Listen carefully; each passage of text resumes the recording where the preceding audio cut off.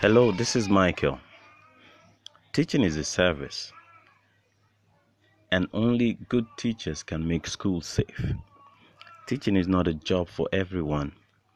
It is so sacred that not everybody is worthy to be called a teacher.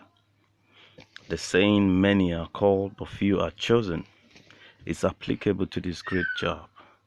A lot of frustrated, unconcerned people took up this job of ours as last resort and are quietly starving it to death. Our great job involves calling for you to be successful. It is not just about scribbling notes on the board, standing in front of these students, but it is designed to create a better child. Of course, teaching is a service. It involves helping or doing work for someone. This is the reason why teachers perform more functions than just teaching. We are charged with responsibilities of ensuring the safekeeping of children, act like parents to students during the day.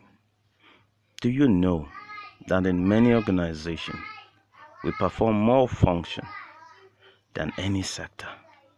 The 5 M's present in any organization, which include men, money, machine, materials, and management. You won't believe it that teachers perform 3 out of the 5 M's. Men here, we serve as the teachers. Machine, we do the job every day. Management, we manage each class. Our job has been relegated to the background as a result of infiltration of quacks in the profession. These quacks complain more and yet do little. When students are asked, how many of you want to become teachers? None. This is because they apparently do not see us as mentors. Discipleship in teaching has hit an all-time low.